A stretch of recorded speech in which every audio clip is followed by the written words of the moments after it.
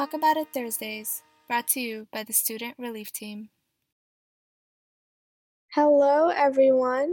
Welcome to this week's episode of Talk About It Thursdays. I hope everyone's doing well and staying safe. Today, we're going to be talking about setbacks. Now, I'll pretty much be focusing on setbacks in our mental health recovery process, but the things I mentioned can totally be applied to setbacks in general, like, for example, a setback at work or a setback at school.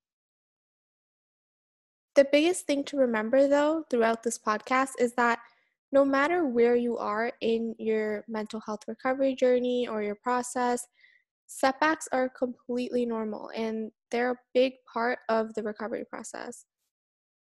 But I also know that they can be scary and they can hinder your self efficacy or your belief in yourself and your abilities.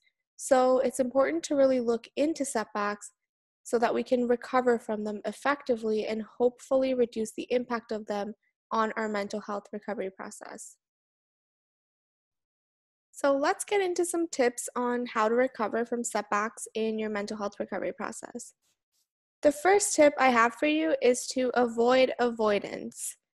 Now, I know it sounds really funny, but think about it, right? Whenever we face setbacks, we tend to go on a mental or physical break and kind of begin avoiding the activities that we usually used to participate in.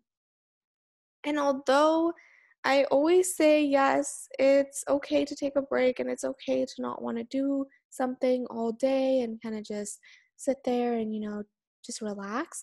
Um, Sometimes when it becomes persistent, it can become a problem. And it can kind of go into that vicious cycle. Again, I've mentioned this before, but it's just like you don't do anything, so you get all these negative emotions because you didn't do anything. And then that turns into another setback, right? So essentially, it's important that whenever we face a setback, we don't stop or we don't avoid the activities that we normally do, so that we can kind of stay away from that cycle of avoiding and then facing further setbacks. Another thing to remember is that it doesn't just apply to situations, right, but also to people. So sometimes we might start avoiding our friends or our family, or really just, society in general. And so it's important that we're planning activities that we can do with our friends or our family, or just things that make you feel happy or things that you'll enjoy, right? It could also be activities that kind of allow you to relax your mind. So some of the activities I could think of were, practicing mindfulness. And we do have an entire podcast on positive psychology and just mindfulness and how to kind of get into that or the flow of that. So you can check that out. But also things like getting your activity levels up. So going for a run, maybe jogging, doing some yoga, really anything to get those activity levels up, right? Or even trying breathing or relaxation strategies. The second tip is to address, understand, and slowly deal with negative thoughts. Although negative thoughts are hard to face, it's important that we approach them instead of just pushing them away.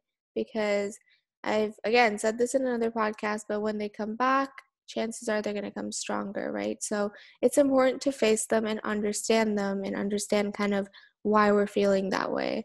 So when facing a setback, we may turn to a very negative mindset, right? Or as some call it, a failure mindset.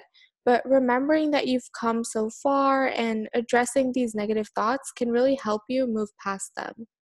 One of the activities that you can try, I saw this online, but it was starting a thought journal. So it's where you write down your thoughts and your emotions, and you kind of just reflect on how you've been feeling or kind of get to the source of your thoughts and emotions.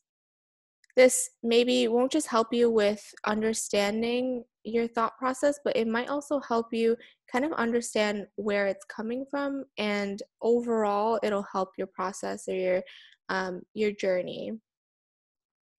Again, remember that Failure is something that happens to everyone, right? And it matters more how you tackle the failure and move past it and kind of understand where it came from, instead of focusing on the fact that it did happen.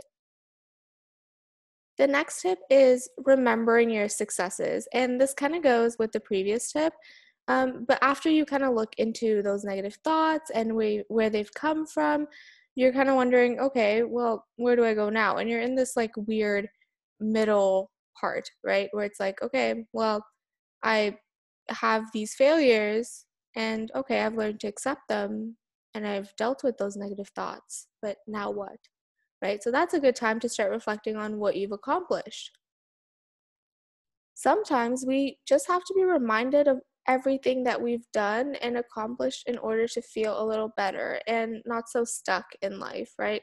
By showing yourself how much you've done, you can get back on this path of recovery by, kind of proving to yourself, hey, you did it before, you can do it again.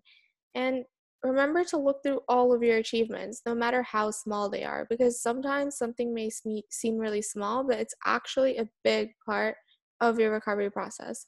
For example, getting out of bed in the morning.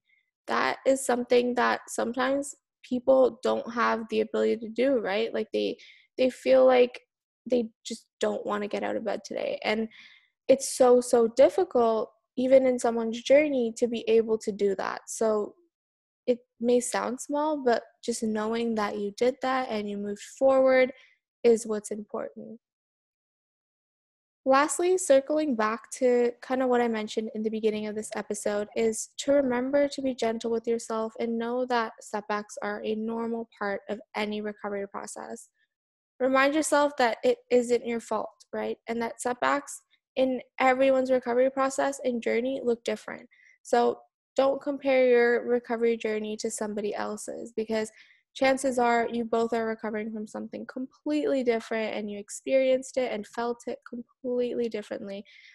So yeah, like the main thing to remember is that you're on your own journey, and that no matter what comes in the way, you're going to be able to tackle it, you're going to be able to get through it, as long as you kind of appreciate all that you've been through and understand what you're feeling now. Like I said, right? Appreciate the little things and the little successes and just know that you're going to get through it. The important part is that you're getting back into the recovery mindset, without endorsing like any type of toxic positivity and ignoring all of those negative emotions that you felt, right? We don't want to push those away. We do want to bring them forward, and we do want to look into why they're there and get the source for them, right? So it's kind of like um, a reflective mindset. And there we have it, folks, some tips on how to recover from setbacks. I hope these help you or even someone that you know. And again, if you feel like you're struggling with a setback and perhaps this podcast isn't enough of guidance, I guess, please reach out to a professional who can further guide you and help you. If you have any questions, feel free to reach out to SRT or me. And as always, I want to thank you for listening and supporting us. Let's make a change together, even when we're apart. That's it for me, folks. Bye.